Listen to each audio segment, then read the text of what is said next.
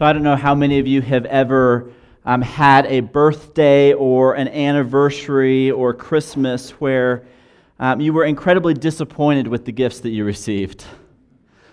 It just didn't quite turn out the way you had hoped. Maybe the quantity was not there or the quality was not there, but there was some disappointment in the gifts that you received.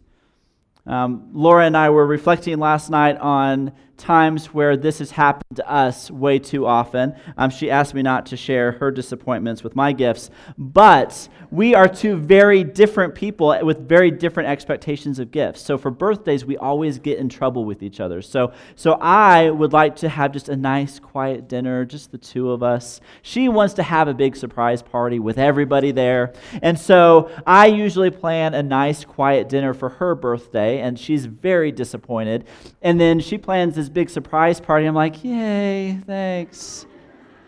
And this is how we just haven't figured this out. After all these years of birthdays, we're still messing up on one another's gifts. But there was a few years ago, Jimmy Fallon did this bit about kids who receive really bad Christmas gifts. And so he set parents out with a video camera to give their kids a really bad gift. Now, there's all kinds of layers of parenting issues going on here, but they give the kids a bad gift and record, here's a few of the results. What'd you get, Charlie? I don't like this. Oh. What is it? An old banana. An old banana? Isn't that exciting?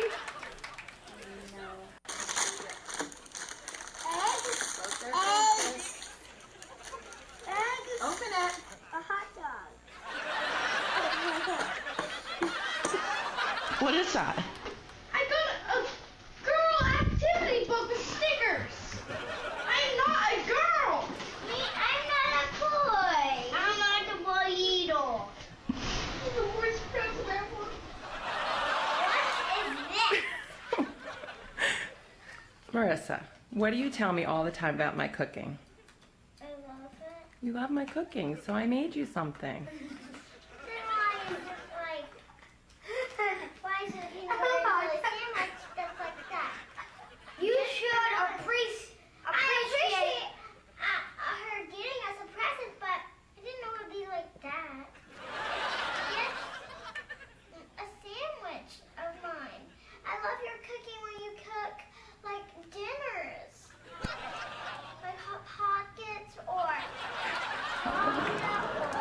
buffalo wings, something like that. Not just a sandwich. And why would you eat off of it?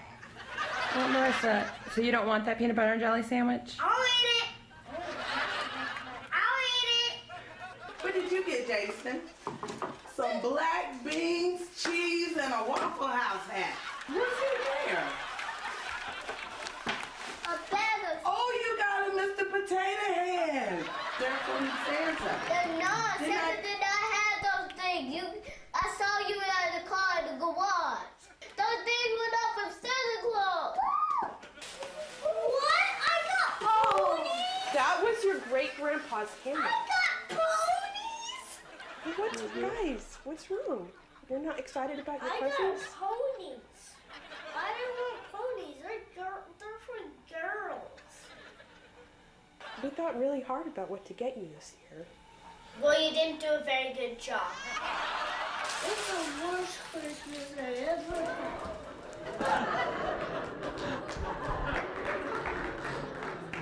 had. Worst Christmas ever. It's like you open up something, you see this box, you see this package, and you're ready to open up into it, and there's this great anticipation of what's inside, and it's a rotten banana or something else. We run into situations like this where we face disappointment, right? This is a fun look at it. This lightens the mood for something that is really going to be a really tough topic for us to talk about. Because we're talking about disappointments. This idea that things don't go the way that they were planned. That we have this great anticipation, this great desire for something. We have this story that we've written out, and things do not go the way that we hoped. It would not be the way that we would have wanted to write it. We open the present, and it looks like it's the right size, and it looks like it's the right shape, but it's nothing that we wanted. We spend all of our time in college and finally graduate and get to the end of that, and the job that we planned for was not there. We get into a career and get years into it and realize it is just not the thing for me. That things are not going the way I had hoped. Our bank account is not looking the way I had hoped it would look after years of saving. The relationships in our lives are broken and dysfunctional and not going the way that we had hoped they would. Our marriages are just pieced together and barely holding on. That's not the way we had written that story. We have kids that we have raised who are they're not where we want them to be. We have to face these disappointments. And so this morning is not a funny topic. And so we start with something lighthearted, because now we have to get into the meat of the story.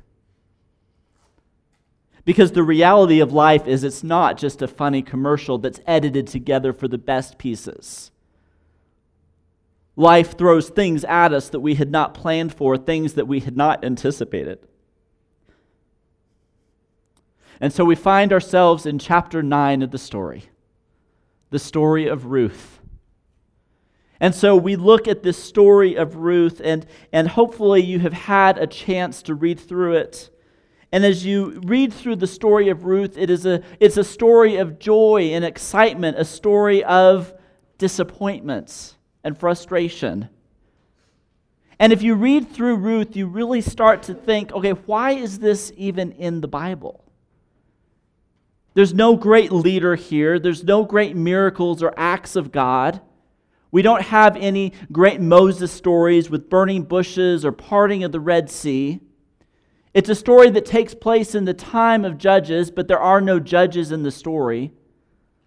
God is not explicitly speaking through this, and so why is Ruth even here? It's the story of a man and a woman who meet each other, and they get married, and things are going along as planned. They have 2 sons. 2 sons are a great blessing to have. And so they go through life with these 2 sons, but things begin to change. And at the start of the book of Ruth, we see that the people are in a major famine. And so now we have a husband and we have a wife with these 2 boys, and they're faced with this decision to make. Do we stay at our home and starve? Or do we move somewhere else? Do we go somewhere else? Can you imagine being in a situation like that where a husband comes home and something is obviously wrong, things are not going well, and as the evening progresses, you get to a point where you realize that a conversation has to happen. And the husband says, I've lost my job. I don't know what we're going to do next. And so they live through their reserves, and they continue to look for work, and they deplete that, and they have to leave their house and move into a smaller apartment. And they get to a point where the husband has to come in and say, I don't know where our next meal is going to come from. We can't stay here any longer. And so they pack up their boys, and they move on, and they go somewhere else. And they go to a place called Moab. And if you remember from the book of Judges, the Moabites are great enemies of the Israelites.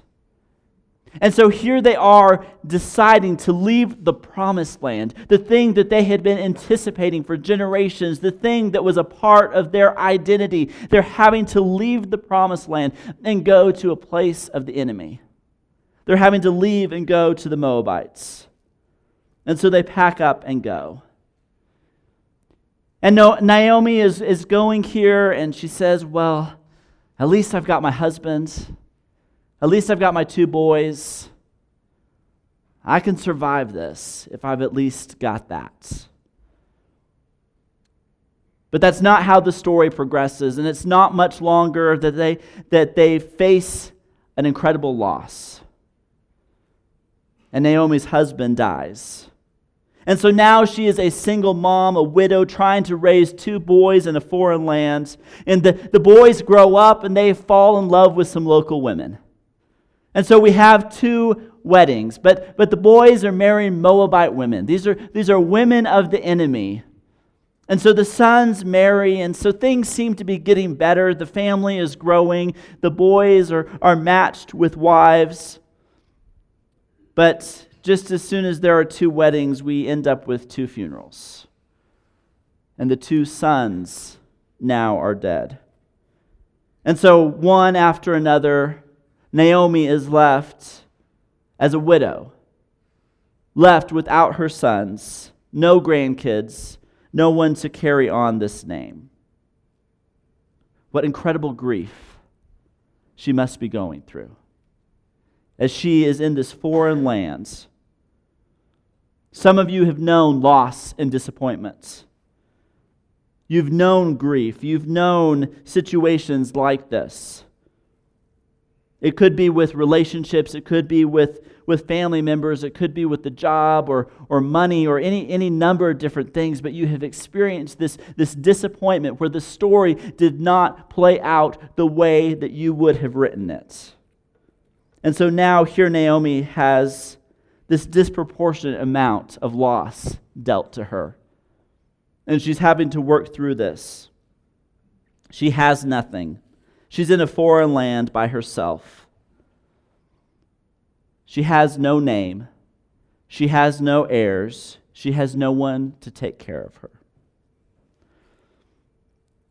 Millie Renner is a widow at a church in Kentucky. And she is someone who has faced incredible loss. And the church put together a video testimony of her story. And I want us to watch that for just a couple minutes here. My name is Millie Renner, and I write poetry. After 51 years of marriage, I lost my dear husband to cancer. And a few years later, I was given the gift of love again, and my fiance and I were planning a wedding in late spring of last year when in early April he suddenly died.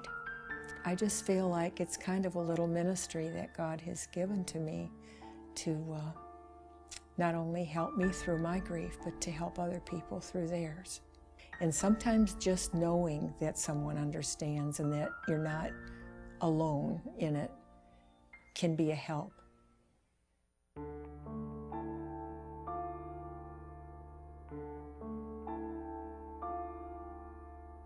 Do you see that pile of wood chips on the floor?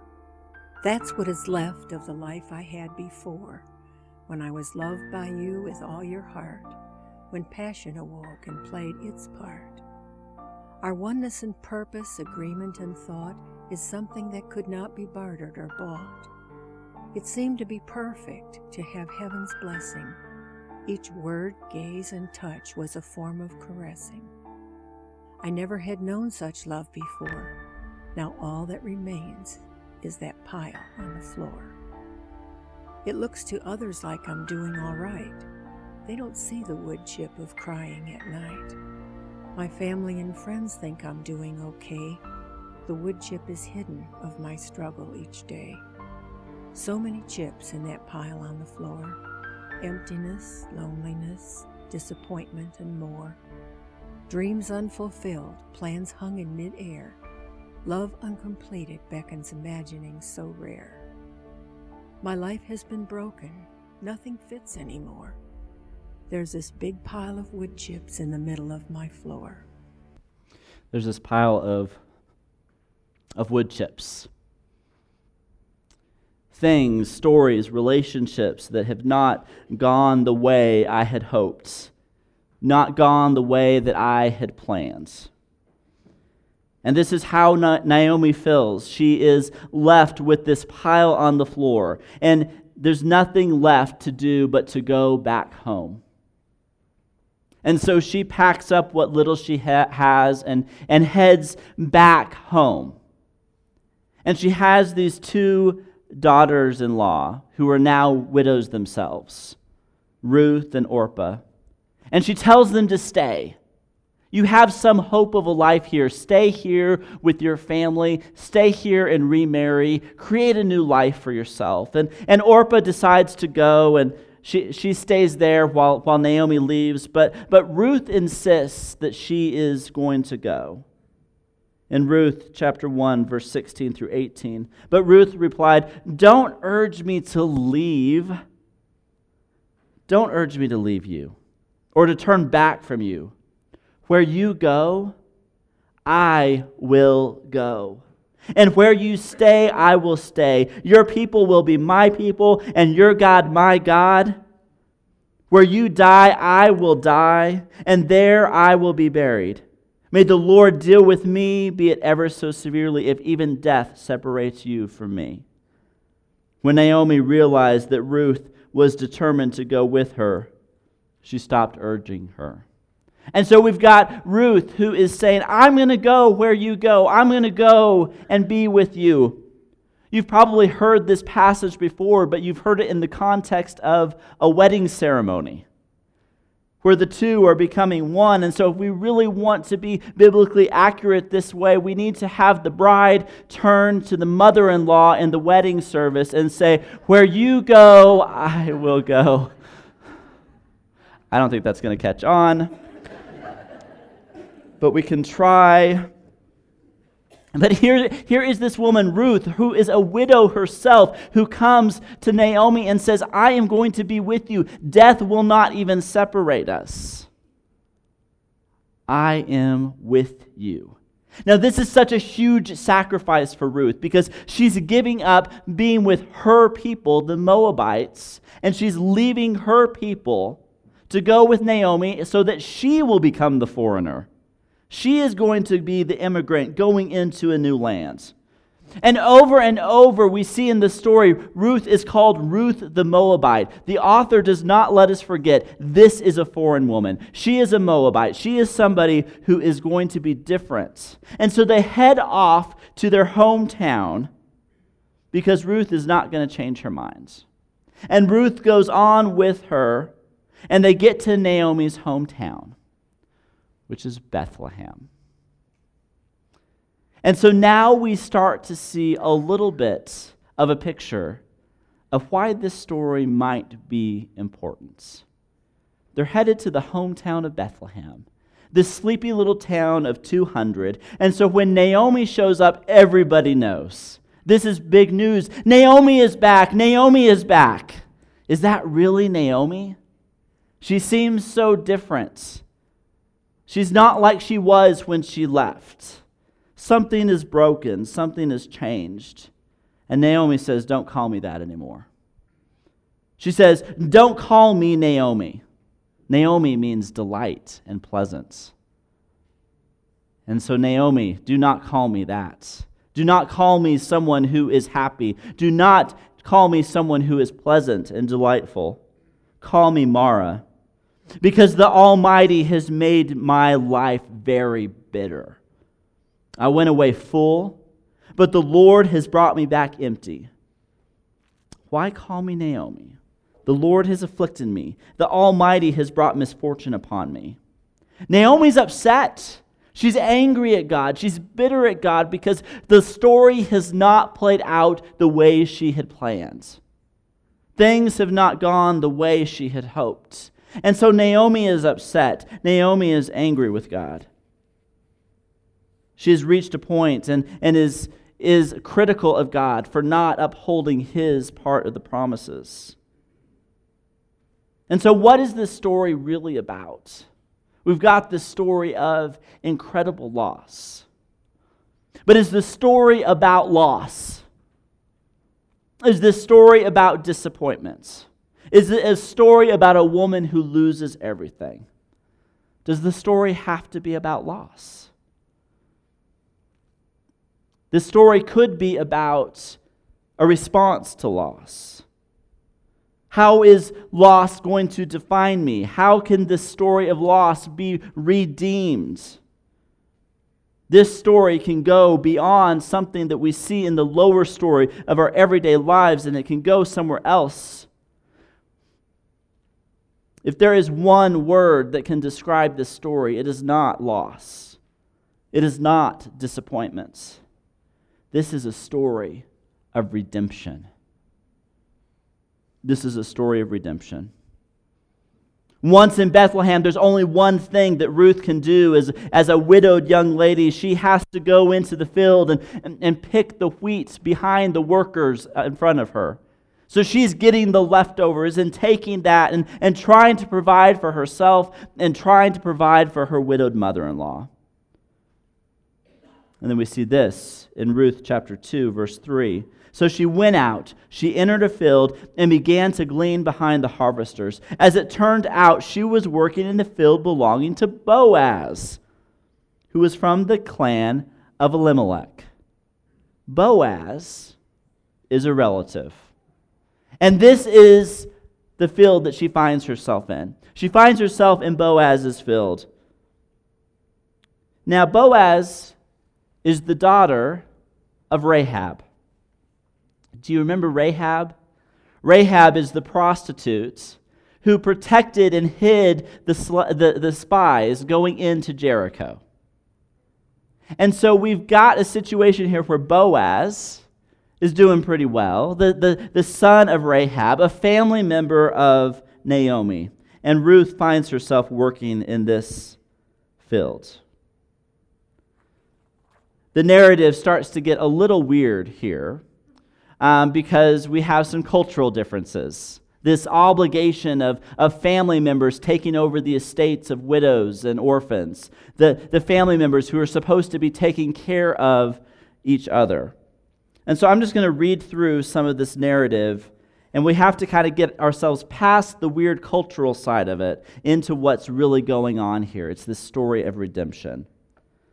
Boaz took 10 of the elders of the town and said, "Sit here," and they did so. Then he said to the guardian redeemer. The guardian redeemer is the person in the family who is supposed to take responsibility for Naomi and her family. They say to this guardian redeemer, "Naomi, who has come back from Moab, is selling the piece of land that belonged to our relative Elimelech, Naomi's husband.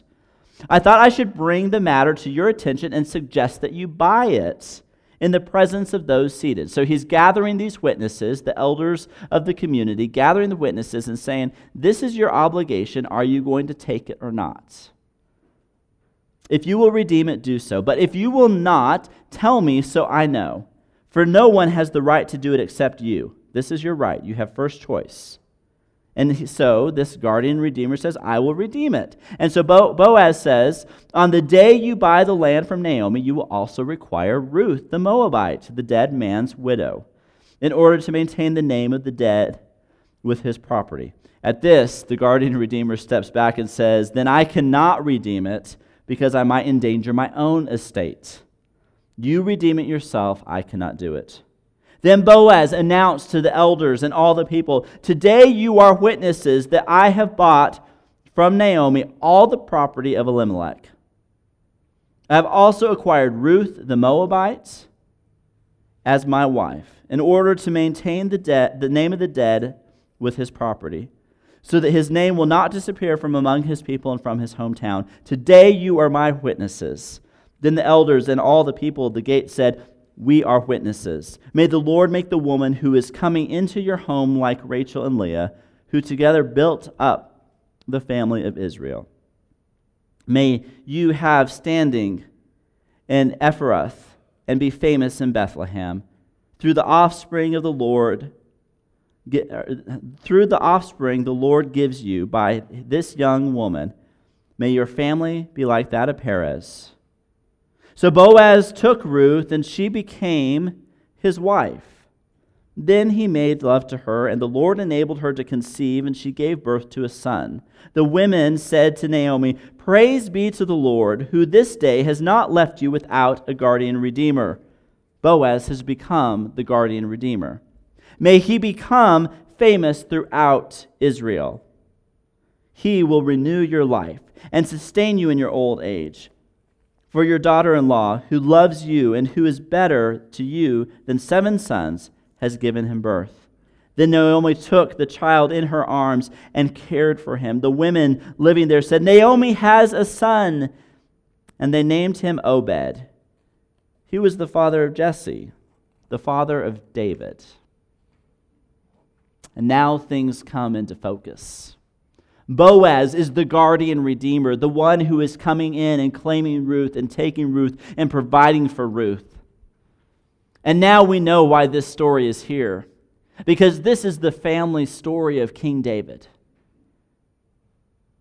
Ruth has a son who has a son who is the greatest king of the entire Old Testament. This is a royal story. And this guardian redeemer goes out of his way to do something that he was not obligated to do, something that he was not bound to do. And now this story of disappointment, this story of emptiness, this story of brokenness is being used for incredible purposes. The story is being rewritten. It's being redeemed. Naomi thinks that she's coming back empty to this place, and she's coming thinking that God has abandoned her. But if she can view things from God's big story, from this upper story, if she can see what God is doing, she can see how God is at work at redeeming this situation. That now, through this family, God is blessing the nations through David. There's 3 things here that we can look at as things that God is working to redeem. First, God redeems the story with an unlikely friendship. Naomi has this great friendship in Ruth. Ruth makes this commitment to her that she did not have to make. And so God is rewriting this story. He's redeeming this story through this friendship, through this relationship with Ruth. Now, when people are dealing with grief, oftentimes they tend to push people away. In that hurt, they don't know how to respond, they don't know how to act, and so they push people who are close to them away. But they need a good friend in their time of loss. They need a good friend in that time of grief.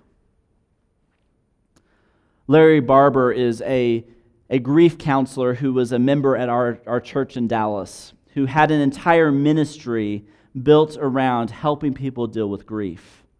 It was something that he knew firsthand. He had a car accident with his wife and 3 children. 2 of the children survived the accident. The wife and the 2-year-old daughter did not. And so he had to journey life in this state of grief, not only dealing with his loss of a wife and a loss of a child, but also raising up 2 children through that grief. And in the midst of that, in the process of his own healing, that became a ministry to others, where he could share that grief and share in other people's grief, and now be able to minister to people through this grief recovery ministry. But he talks about the importance of being a good friend. And so for us who have friends that are going through grief, we need to be good friends. They need to be able to receive it, but we need to be good friends. And oftentimes we are in a situation where we have a friend that's grieving and we just don't know what to do. And oftentimes that can come to inaction, because we don't know how to deal with the awkwardness of it. We don't know how to deal with the hurt of it. But here's a few things that Larry says are great that he wished the friends around him would have done. He says to his friend, "Simply be there for me." Just your presence and availability is what he really needs. Second, he says, "Just listen to me." Just listen. Be ears to hear. You don't need to say anything, just listen. They need to feel that love by someone who will just hear them out. Third, don't try to fix me or solve my struggles. You're not going to say anything or do anything that's going to fix this. The reality is there, and you're not going to fix it. So don't try to fix it. You can't. Nothing you can say or do will solve any of this. Fourth, let me know that you've heard me. Acknowledge this. Reflect back to me what you hear. I simply want to be heard and understood. Let me know I'm safe to share whatever I need to share with you. Keep what I share between us. Remember that when I show my true self and grief emotions openly and freely, I'm saying that you make me feel safe to do so. And when you do speak, let me know how much you care. So that is a message from a griever to his friends. To say, this is what I hope for, this is what I look for in a friend. So we see in the story of Ruth and Naomi, God redeeming the story through this unlikely friendship. This daughter-in-law who should have gone her separate way, but insisted on staying. The second thing God does is he redeems the story with an undeserved kindness. An undeserved kindness. Ruth is a foreign woman, a widow, who is really just a beggar in the fields. And Boaz comes in and gives this great act of kindness. He goes out of his way to give her more than her fair share. He goes out of his way to protect her. If you read through the entire story, you see each of these points where Boaz is going out of his way to bring kindness to Ruth. And it is no small act of kindness. It is no small sacrifice that Boaz does to go out of his way to become the guardian redeemer of Ruth the Moabite. He goes out of his way there. God redeems the story with an unpredictable ending. We get to the end of this story and it ends in a pretty incredible way. It's not this, they got married and lived happily ever after, end of a story. The end of this story is they have a son. And that's nice. They have a son. It's Obed. But Obed has a son. And that son's name is Jesse. And now we start to hear familiar names. Because Jesse's son is David. And so we see this plot twist where the story changes, and the story we realize what is going on here, that God is changing things through this family. God is providing for his people leadership. God is providing for his people David. And then, of course, we know that there is someone much further down in that lineage from David who comes in as a guardian redeemer for us. Jesus, born in Bethlehem, son of David. And so is Ruth an important story? Absolutely. This is Jesus' family. This is his genealogy spread out for us to see. Jesus, a son of David, a son of Ruth the Moabite, a son of Rahab the prostitute. And this is the Jesus who comes in as our guardian redeemer. God is taking all of those broken pieces, those broken wood chips that are on the floor. He's taking those and he's picking those up and he's piecing those together into beautiful artwork. We look at the story of Ruth and we don't see these big overt acts of God or these miracles or burning bushes or parting seas. We don't see that stuff in the book of Ruth. But we get to the end of the story and we see God is at work here. God is doing something powerful through the life of Ruth. He is doing something to redeem the brokenness. He's doing something to pull together those broken pieces. The disappointment, the disillusionment, the discouragement, he's piecing that back together and he is redeeming that. Your story does not have to be about loss. Your story does not have to be about brokenness. Your story does not have to be about disappointment. Your story does not have to be about regret. It does not have to be about mistakes. Your story can be about redemption. Because we have someone coming in to redeem us. We have this guardian redeemer. This redeemer from Bethlehem who paid a price on a cross so that he could buy us and redeem us and rewrite our story.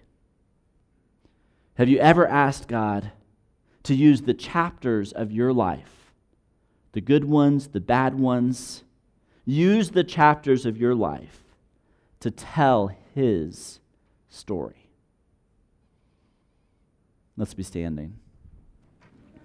We see these upper and lower stories. We see the lower story of Naomi's life. This is the lower story of Naomi's loss, but we see the upper story of God at work. And this is why we're going through the story. This is why we go through these stories, because there is so much more going on here than what we could ever imagine.